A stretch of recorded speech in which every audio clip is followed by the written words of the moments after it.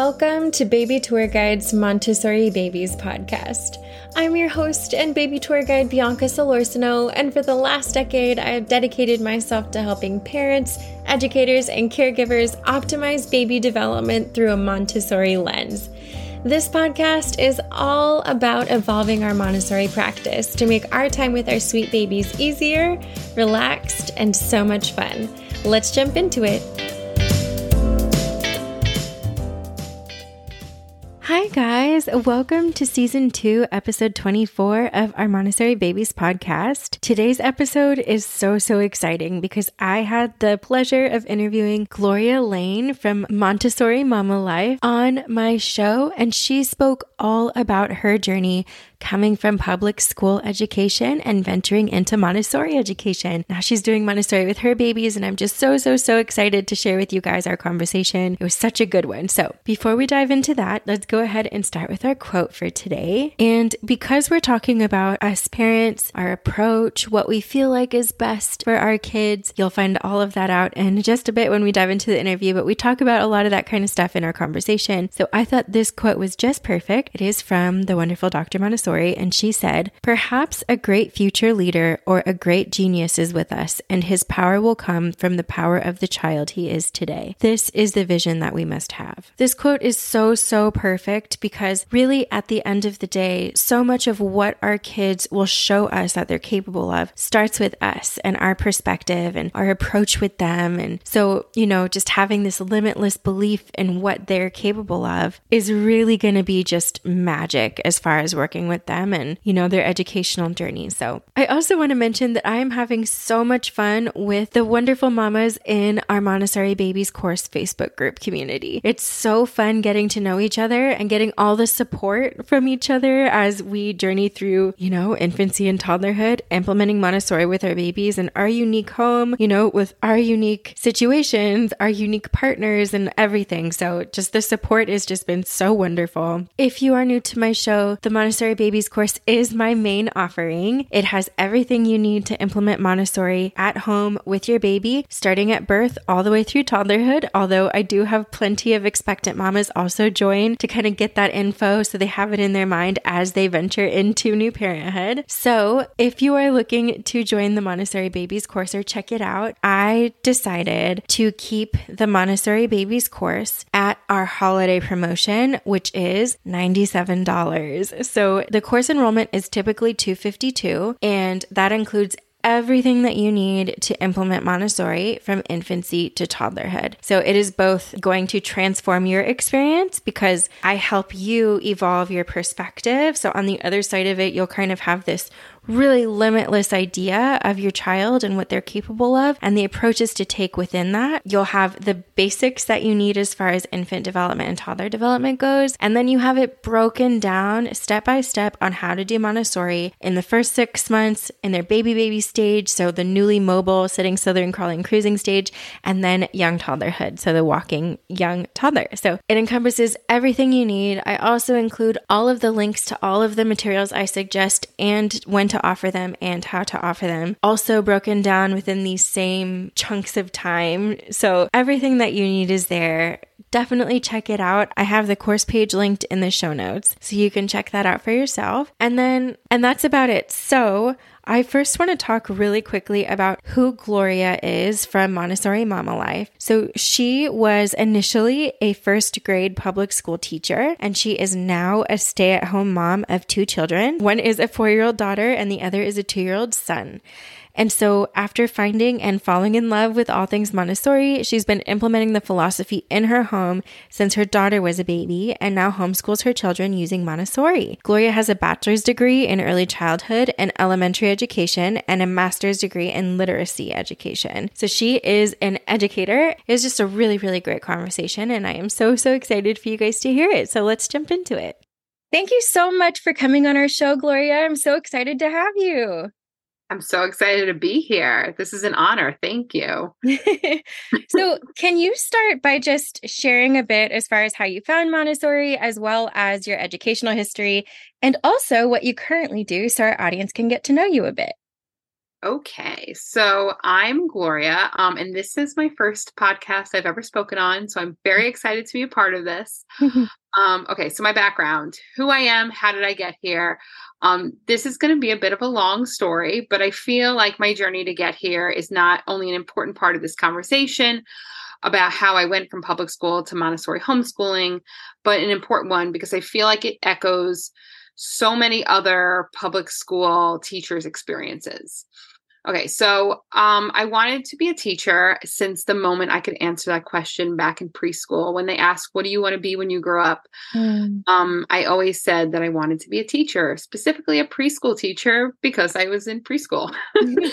Um, so I then spent my entire childhood in this preparation of becoming a teacher. I got good grades. I followed the rules. I went to college. I got my bachelor's degree in early childhood and elementary education. So birth to sixth grade.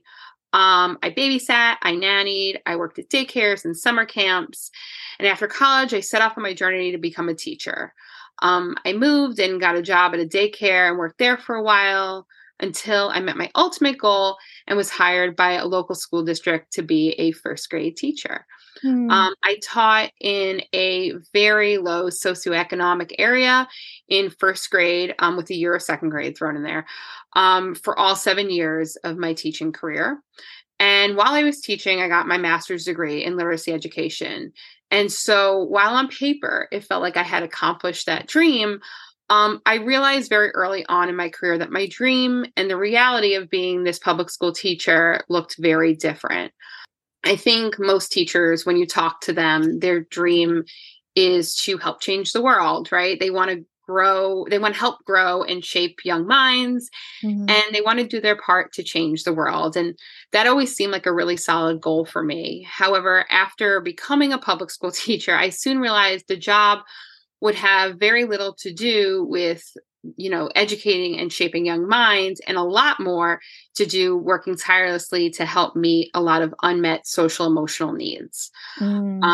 Like I said, it was a very low socioeconomic area with children who had grown up far too fast and who had already dealt with a lot more hardship than many adults I know have dealt with. Yeah, their parents, I mean, they did their very best they could for them, but often the children would come to school tired, emotionally tired, physically tired, and with just a lot of unmet needs. And, if you think about like the Maslow's hierarchy of needs, My brain was just going there with Maslow. Right, those lower needs of food security and safety and whatnot, they just weren't always being consistently met. So it was really hard to focus on the reading, writing, math, and all those other things when children are hungry or when they haven't gotten any sort of connection with their parent or a caregiver due to a variety of different reasons, right? So yeah, it was a lot of that and just like a lot of different scenarios of things that like just absolutely broke my heart day in and day out. And then the other piece of it is that constant top-down pressure, from those above me who have higher pay grades than me, but they don't have that deep understanding of child development or educational theory or experience or best teaching practice understanding. And they, love to micromanage parts of the day, right? And so honestly, every day I stood in my classroom, I felt like I was not to be too dramatic, but like a cog in a wheel of a system that was just continually failing these children. Teachers want to show up to help shape young minds and change the world. And after teaching for a few years, I felt like I was no longer showing up to change the world. I was showing up every day feeling like I was getting ready to go to a battle, like a battle with administration and a system that continued to knowingly not do what was best for children and make policies and decisions that went against science and child development so that they could put a Band-Aid on problems or, to look good or to be on the better side of a dollar. I felt like I was going to battle both with and for my students, with being with their inner demons, with all that emotional and psychological baggage they brought with them into my classroom every day that I had to work to bring them out of while still being expected to make sure they passed that next standardized test, to continue to improve funding, to pour into programs and materials no one actually needed, instead of the social and emotional support we begged for the children and their families of the school community. And then go to battle for my students to fight for their rights, those services and programs and materials that they actually needed. And then I went to battle with myself, having to look myself in the mirror every morning, knowing I was a part, and for these children, a critical part of a system that was continually failing them. And I knew I couldn't do that anymore. So during one of my last years where I was going to work every day, feeling all these feelings, I knew I was done. Mm-hmm. And so I began to explore other opportunities outside of public school. And that is when I stumbled upon a Montessori school that was hiring in my area. And so I applied. And at this time in my school, we were doing one of these district funded programs that was about focusing on personalizing education, which sounds great in theory, right? Mm-hmm. And similar to Montessori in theory, but without any of the training or the materials or the resources or the understanding of how, just this idea that learning should be personalized. And so we should go forth and do that. Mm-hmm.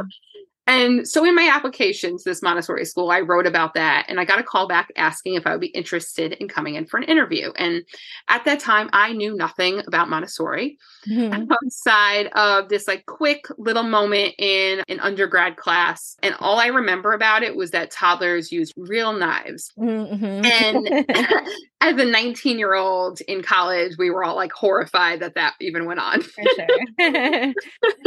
And anyway, so I did a quick Google search of what is Montessori before I went. And then I went in for my interview. And before they sat me down, they told me I would start off by going to observe in the classrooms to make sure it was a good fit for me. And that whole observation that I did was something that completely changed my life, not to be too dramatic again. I understand.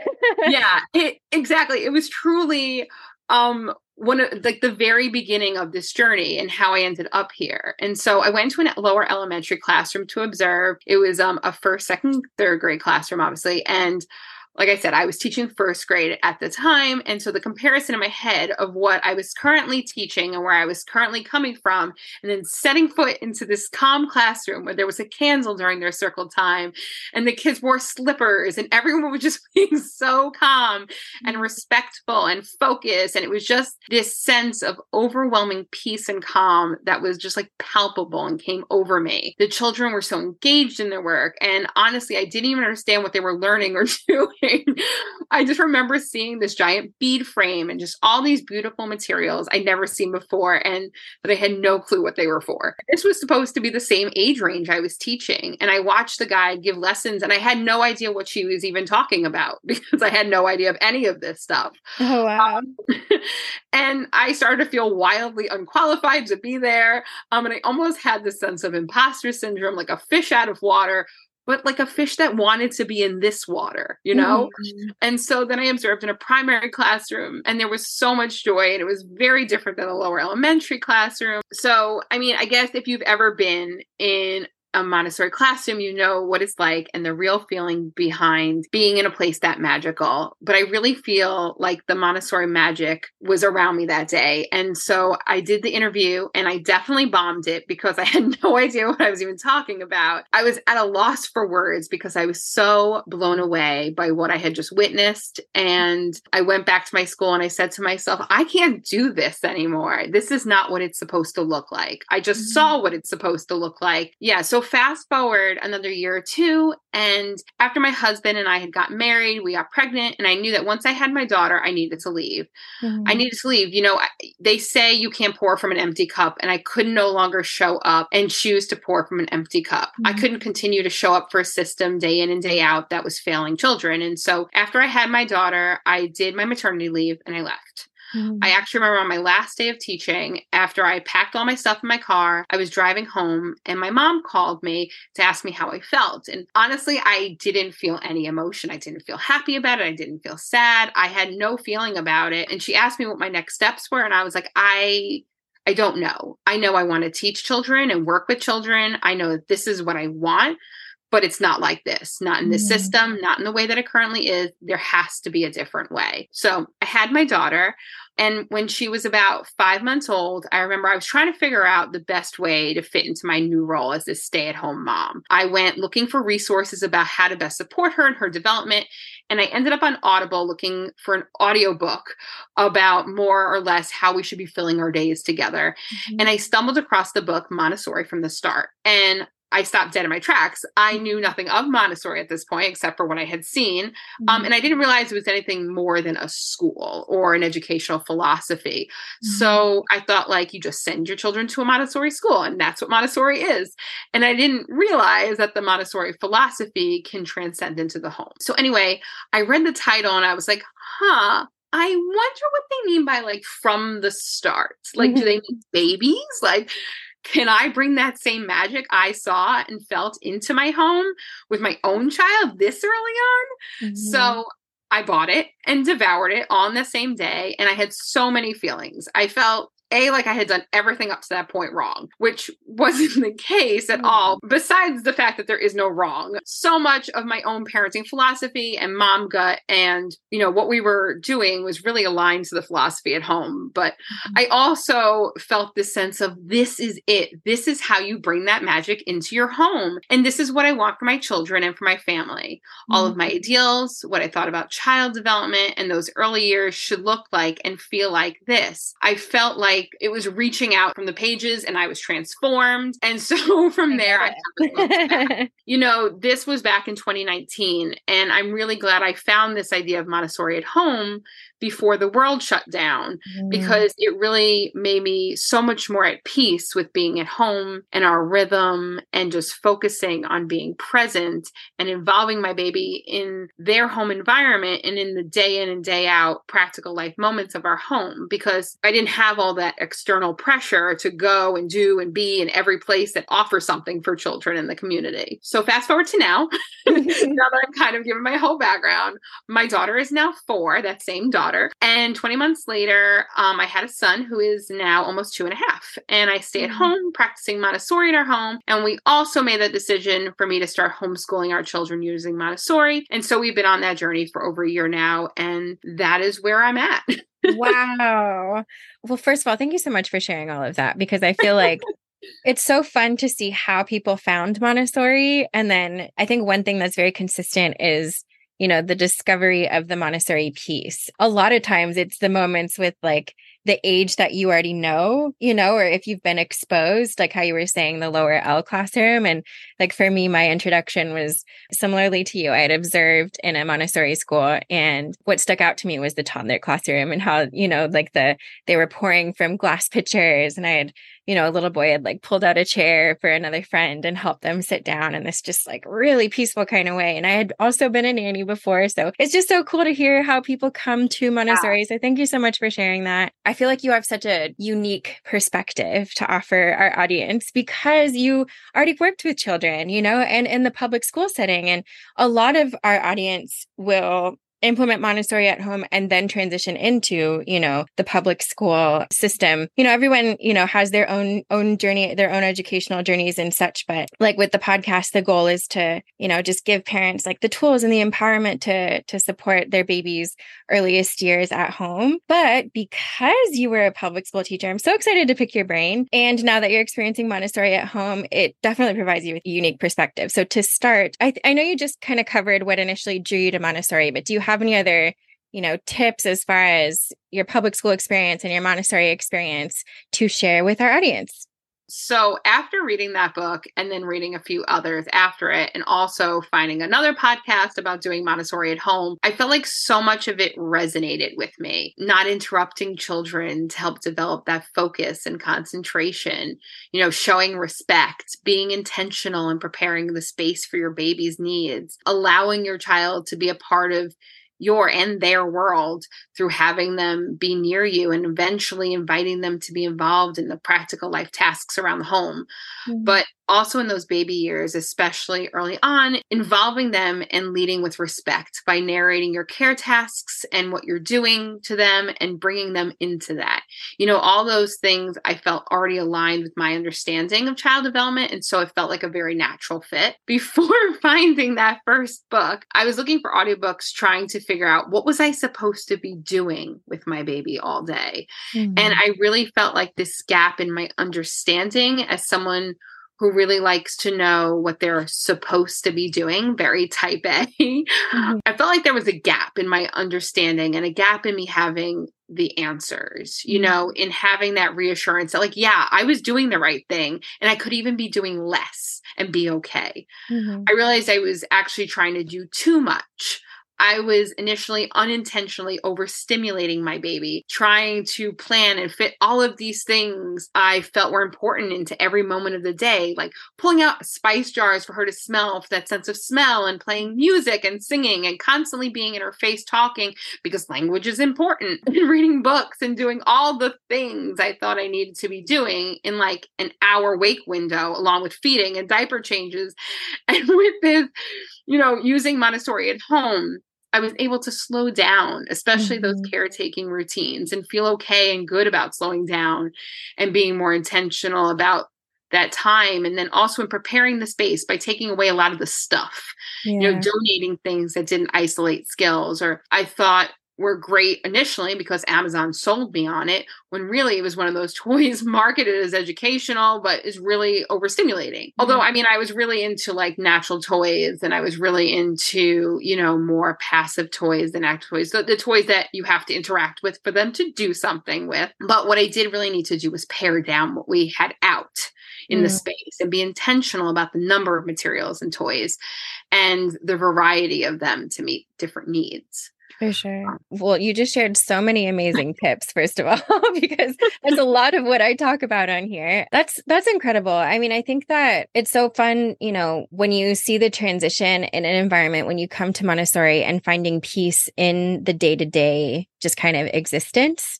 you know, in the flow of your specific home with your specific children. And, you know, because also every home is different, but every child is different. And so, you know, being able to settle in the slow in a time of life that's already a little bit more fast paced, right? So that's just amazing. I thank you so much for sharing that. So what do you feel like are the biggest differences between your approach with your kids in the classroom when you were teaching your first graders and doing Montessori at home with your kids? Yeah, it's slightly different because my students were in the second plane of development because they were 6 and 7-year-olds, and my own kids are 2 and 4. So very much in the first plane, but they're definitely like 3, I would say, major differences that I can think of that kind of are not age dependent, but just different approaches. The first being the differences in freedom. My students' school day was scheduled to like the nanosecond, with different bells for different transitions and different learning centers that they had to go between, with like a lack of choice really in those centers. There was a lot of hurrying and choice making for them that is very much the opposite of the way my Montessori home runs and our homeschool. We are now much more focused on slowing down, allowing them to have choice in many things throughout their day, holding space for however long a transition may take. And in our homeschool, of course, the freedom of work and seating and time to work on each material, which is just the polar opposite of my approach in the classroom,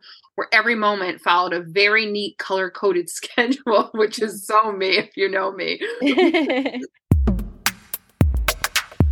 If you're a new parent hoping to implement Montessori at home, you may be surprised to know that you will be spending the majority of your days fostering independence with your baby. Yes, even more than the Montessori toys, materials, activities, and furniture that you see on social media. And fostering independence is the easiest and quickest way to transform your parenting experience, bringing peace to your parenting as you optimize your baby's growth during their most crucial years of development. Plus, fostering independence is the most misunderstood Montessori concept for babies. That is why I am teaching my Montessori workshop on fostering independence from infancy to toddlerhood. In this 30-minute workshop, you will learn what it truly means to foster independence the Montessori way, plus you'll get the exact steps on how to foster independence with our non-mobile babies, our sitting, slithering, crawling, and cruising babies, and our young toddlers. This workshop is usually $9, but because my goal is to support you as much as possible, I am gifting it to you totally free. So, if you're ready to transform both your experience and baby's experience during their most crucial time in their developmental journey, click the free workshop link in the show notes. And now, back to our show. also a requirement and a sign of effectiveness within the public school system. I would say the second is how I dealt with behavior. Like I said, there were a lot of unmet social emotional needs in my classroom. And we were taught to, use systems of rewards and punishments with them that always felt a little off to me and never really sat well with me. But it was one of those things when you don't know better, you can't do better. And I didn't know better. I started teaching at 21 years old, fresh out of college. Wow. I only had so many tools in my tool belt at my disposal. And you just sort of do what everybody else is doing. And now that I have my own children and I have learned a lot more about that intrinsic motivation and, teaching the values you want to instill in them through modeling and how we speak to them in a really conscious way and really getting to understand, empathize, and hold space for their feelings. As a teacher, I always understood the power in building a strong relationship with each of my students, especially the ones who really struggle with those unmet social emotional needs, where I knew that when I got down on their level and I spoke with them and I really got to form a strong bond and relationship with them, that would really go a long way in helping us to connect in those hard times. So that part made sense to me going into my parenting, but the way of actually going about it by understanding conscious parenting, it really makes the difference and is far more respectful than just having those strong bonds. And the third, I would say, is the power of observation. Using that as well as their development to curate their learning space or their play space, to meet their developmental needs individually instead of just blindly following a curriculum and then sprinkling in that one-on-one time with those kids who needed the extra help or needed more challenge separately as an add-on instead of that one-on-one time being, that chunk of the learning, being the learning. I could go on about this for a long time, but for the sake of time, I think that's probably Well, first, I want to say that the work that you did in the classroom, I'm sure you made such a big difference, even in just the moments of connection and such. I don't have personal experience with it, but my dad's been a public high school teacher for a lot of years, ever since, since far before I was born. I think he's like 45 years in now or something like that. But I, remember similar things as far as like the connection and just, the difference that you guys have made. So I first want to say, like, that's amazing. I'm sure you did such amazing work in the classroom. And so would you mind sharing any teaching techniques that you used with your children in the classroom that you use now with your kids at home? Yeah. So there's actually like a few little nuggets that I took from my classroom. So whenever I feel this certain level of frustration within myself or this inner urge to yell because my toddler is being a toddler, I start to sing my directions, specifically transitions. I feel like when I'm singing, I'm getting that inner release out of myself, but I'm also being heard because now my tone is changing and the pitch is changing. They're like, what is she singing about? What's happening? It's like a quick energy changer. Yeah, definitely. It gets their attention. And I used to do it all the time in the classroom. And now I find myself doing it a lot with my own kids. Awesome.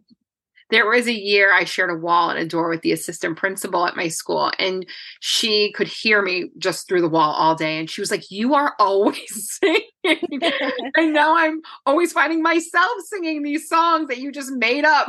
It's amazing. Which just shows how chaotic it was that I was always singing.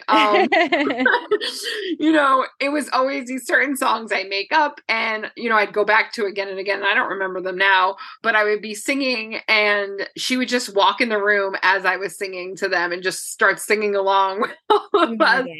And it's a really powerful thing, taking a deep breath and calming your body and getting your mental state and your whole body regulated is important. But sometimes you still need that release. And I find that singing just gives that release and also allows them to hear you differently in that.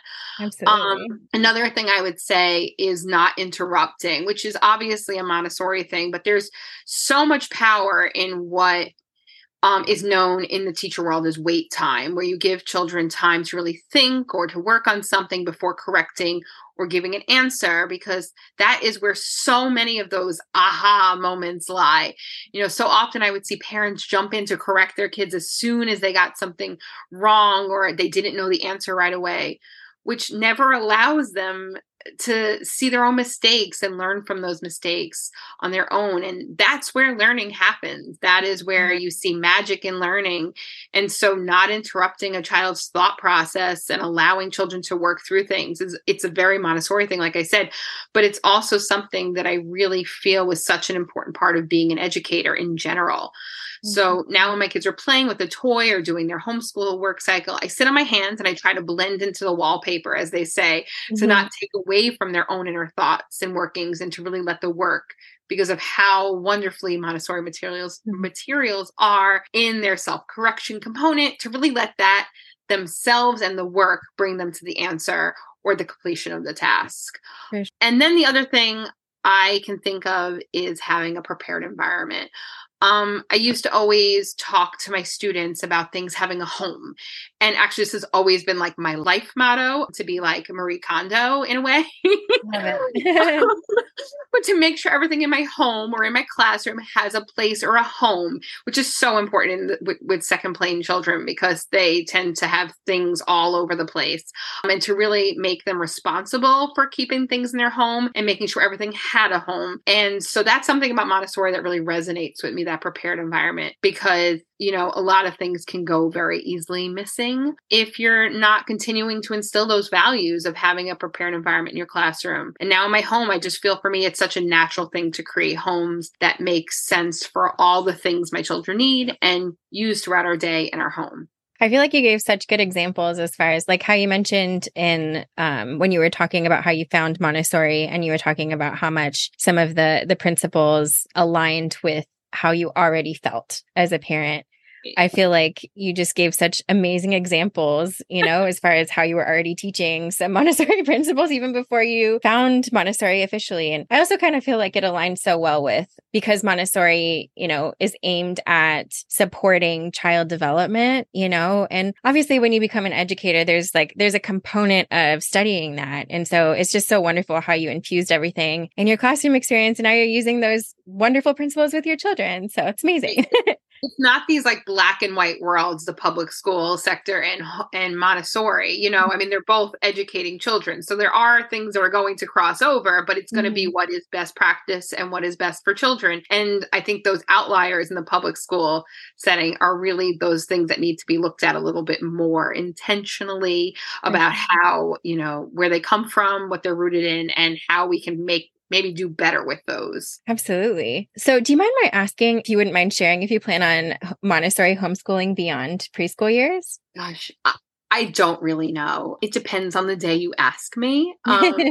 There are days where I think it's just the most amazing, beautiful thing in the world that I get to take all the things that I've personally learned and spend time learning and bettering myself to become this teacher that I always wanted for my children, getting the joy of getting to watch those aha moments in my children. It just feels very full circle and very self-fulfilling for me personally, but it's also this beautiful experience of getting to spend so much extra time together and doing something I'm passionate about with them, and bringing that joy and that love of learning to my children. And it feels so right internally, in that I feel like we could do this forever. I feel like I have like this wonderful vision of us in like this little house on the prairie scenario, doing school and going on adventures and learning in the world and baking bread. I don't know how to bake bread, but maybe I'll learn. I'm on the same boat. It's on my list. My next life, and becoming homesteaders, and just like this whole vision. Yeah. And like, it just really like feels right. And then there are days, like always in anything you do with other human beings, where you feel like maybe we're not going to keep doing this after this year. Right. There's a lot of big feelings. Like I said, they're 2 and 4. There are days my children are feeling every single one of their feelings, and the coffee isn't strong enough, and I haven't slept enough, and I feel like I'm with my children just a little bit too much that day, and I could use a break. And I can't imagine doing this with my kids beyond these years. But also I do feel so incredibly privileged to be able to be on this journey with them. And so to answer your question, because I don't think I really answered it, I just kind of rambled on as I do. The answer is I don't know the answer.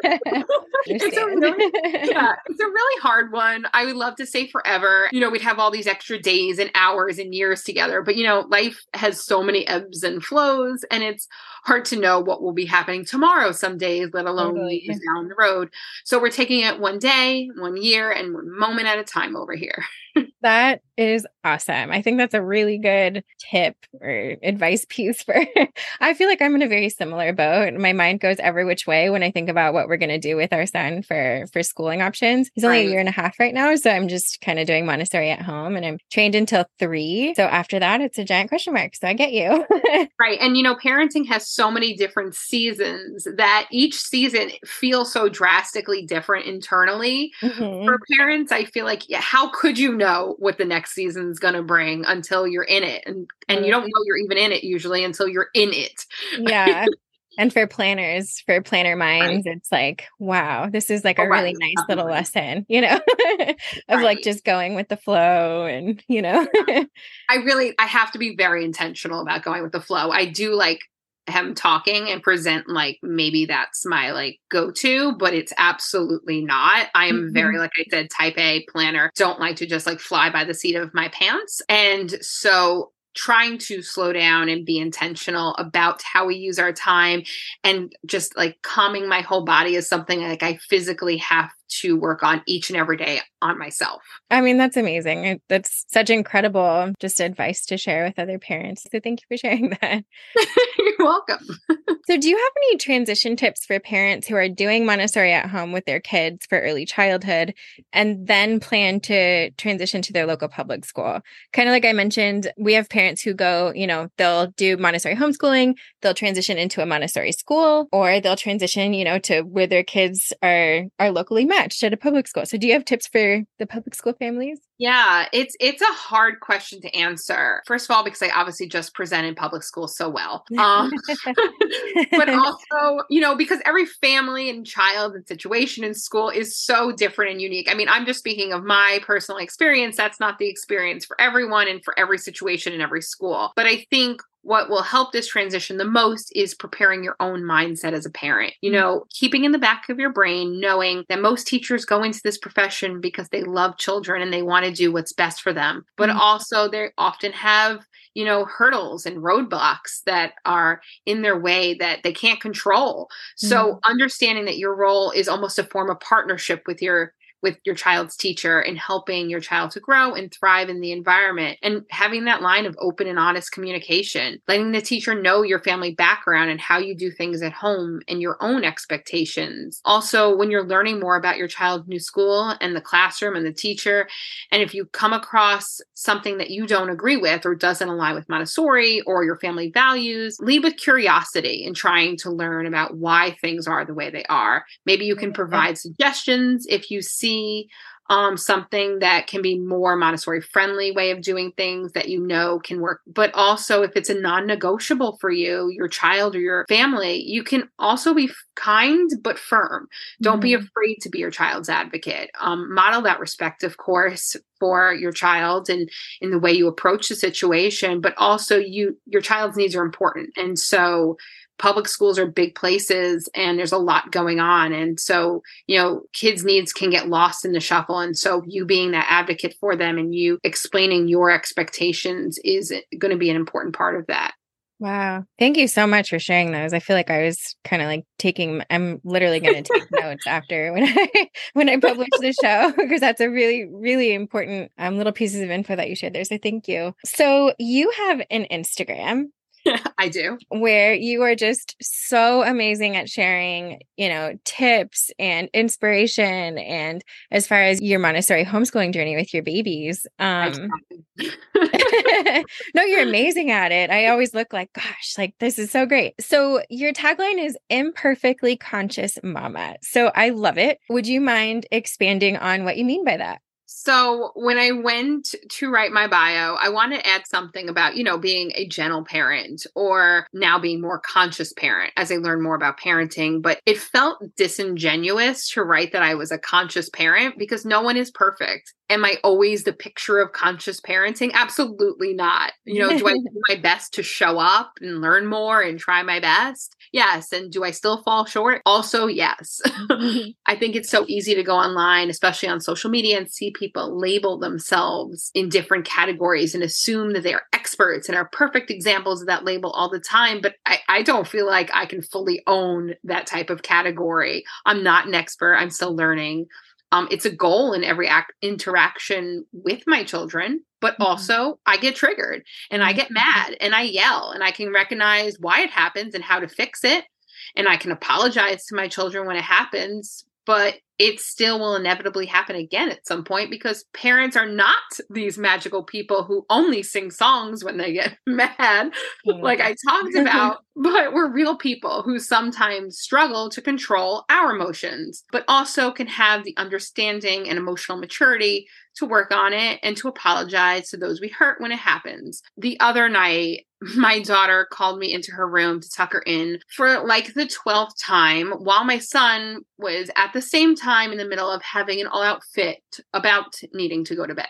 And I was feeling very triggered, especially as it was the end of a very long day. And I walked in and I don't remember exactly what I said, but I was pretty angry internally and I did not lead with kindness at all.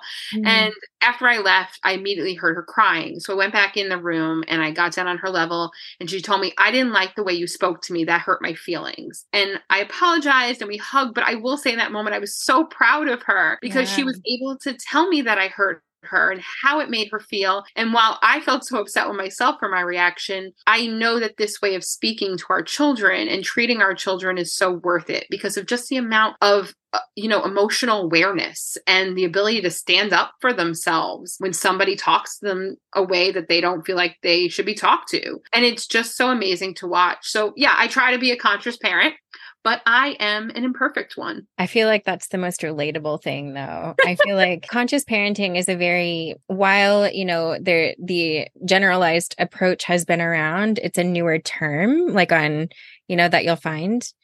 Right. I was a very gentle parent, but then I was told that's not it. Yeah, it's always evolving. And whatever it is, you just want to have that strong connection with your children, respond to them, respect them. And it just aligns so perfectly with Montessori. But honestly, I couldn't give a definition to it. So how can I put that I am a conscious parent when I'm not even sure the actual definition? I just try my best to show up in the way that I would hope anybody would show up for me. That's amazing. First, I feel like the story that you just told is the night you got frustrated with your 4-year-old and then how your 4-year-old responded. It just shows how beautifully, you've been reeling back and connecting, and that's amazing. And I feel like it's so relatable because, even parents who have been parents for a long time, teachers who have been teachers for a long time, like at the end of the day, we're human. And especially in the parenting side of things, it's a 24-hour thing. Like that was the biggest shock to me was like, it was a shock. Yeah. It's like always. Always. Whereas before, like when I was in the classroom, you're there all day, you go home, like you go home, you have dinner, you relax for a second, and then you go back to the classroom and it's like, okay, well, I have like a little bit more in my cup. That's cool. But as a parent, sometimes you're pulling from an empty cup, very low cup.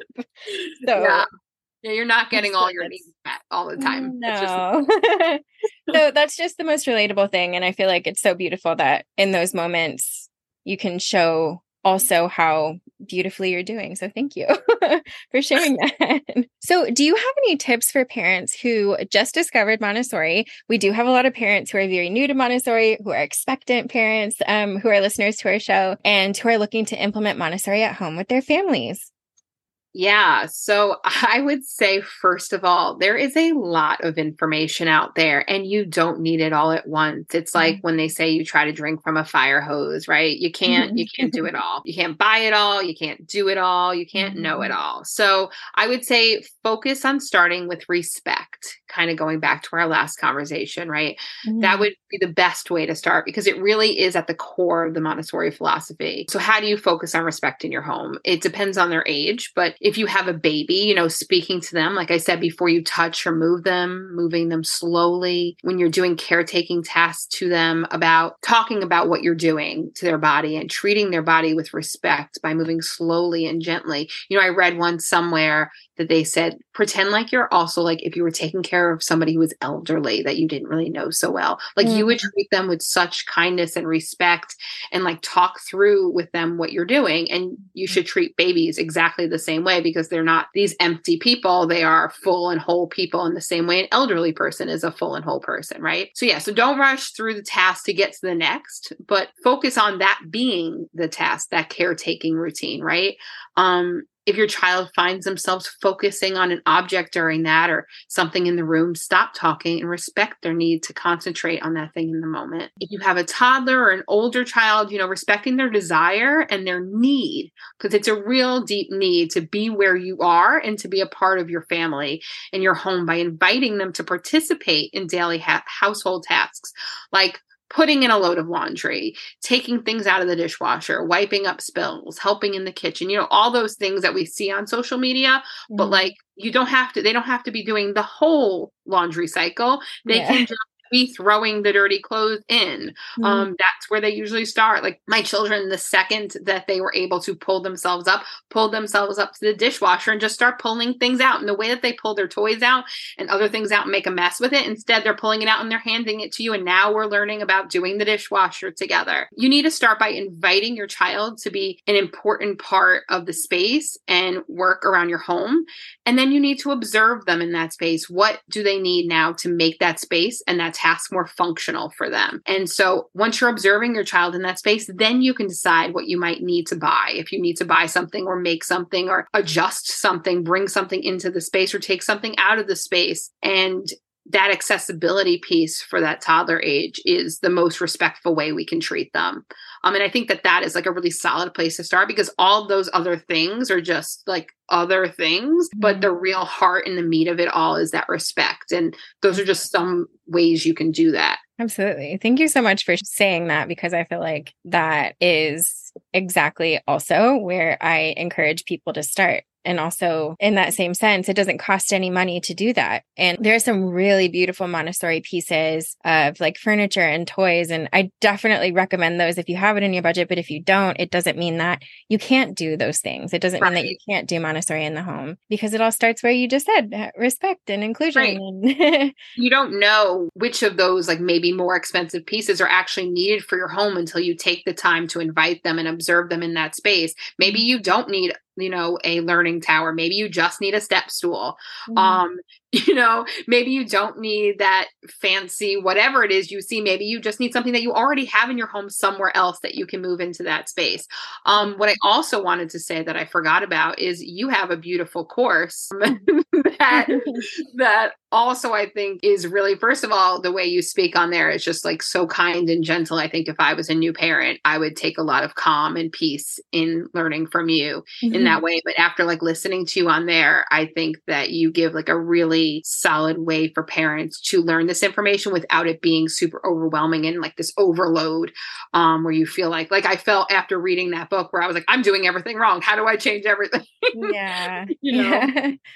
So that course I think definitely is like worth an investment if you're feeling like this is something you really want to do for your family, but you're not sure where to start. And you started those, those first steps in your own home of how to do it. And now you're like, okay, now what? I think that's like the perfect next step. Thank you for sharing that. What I love about the content that you share on your Instagram, which I will have linked below for everyone, so you guys can go find her. But it's very relatable. It's relatable Montessori parenting info and inspo that just, if you're new to Montessori or you're experienced in Montessori, you'll feel like, you found a solid place to connect with someone. So definitely check that out. I will have that linked below.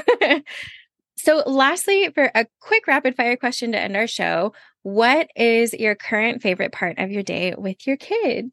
So I don't know how quick I can be because it's me, but I found that with every season in parenting, I've had different favorite parts of the day and of our daily rhythm. But right now in this season, I would say our time homeschooling together, it is me getting to share my passion and what I love with my children, while getting to watch them grow and flourish in a space that I created that is filled with things that bring them immense joy and spark their curiosity and their love of learning.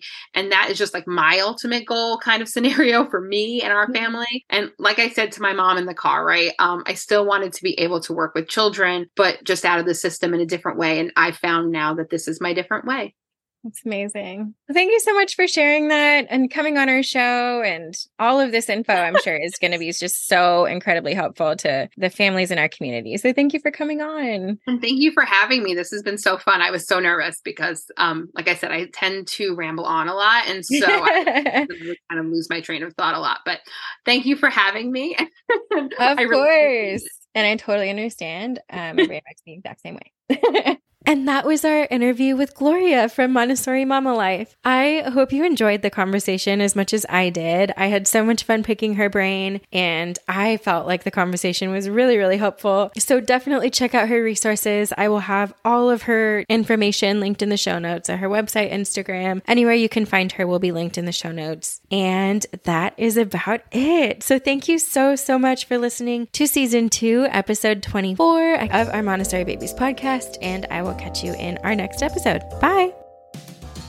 Hey, it's Bianca, your baby tour guide here, hopping back in to say thank you again for listening to this episode of our Montessori Babies podcast. If you found this episode helpful, I would absolutely love if you would screenshot this episode and share it in your stories and tag me at Baby Tour Guide. Also, leaving a review is really helpful in helping other parents and caregivers find our show. Dr. Montessori said, "The greatness of the human personality begins at the hour of birth, and you, as their parent and guide or caregiver, are just the perfect person for that job." I'm so, so honored to be even a small part on your journey, and just remember that we're in this together.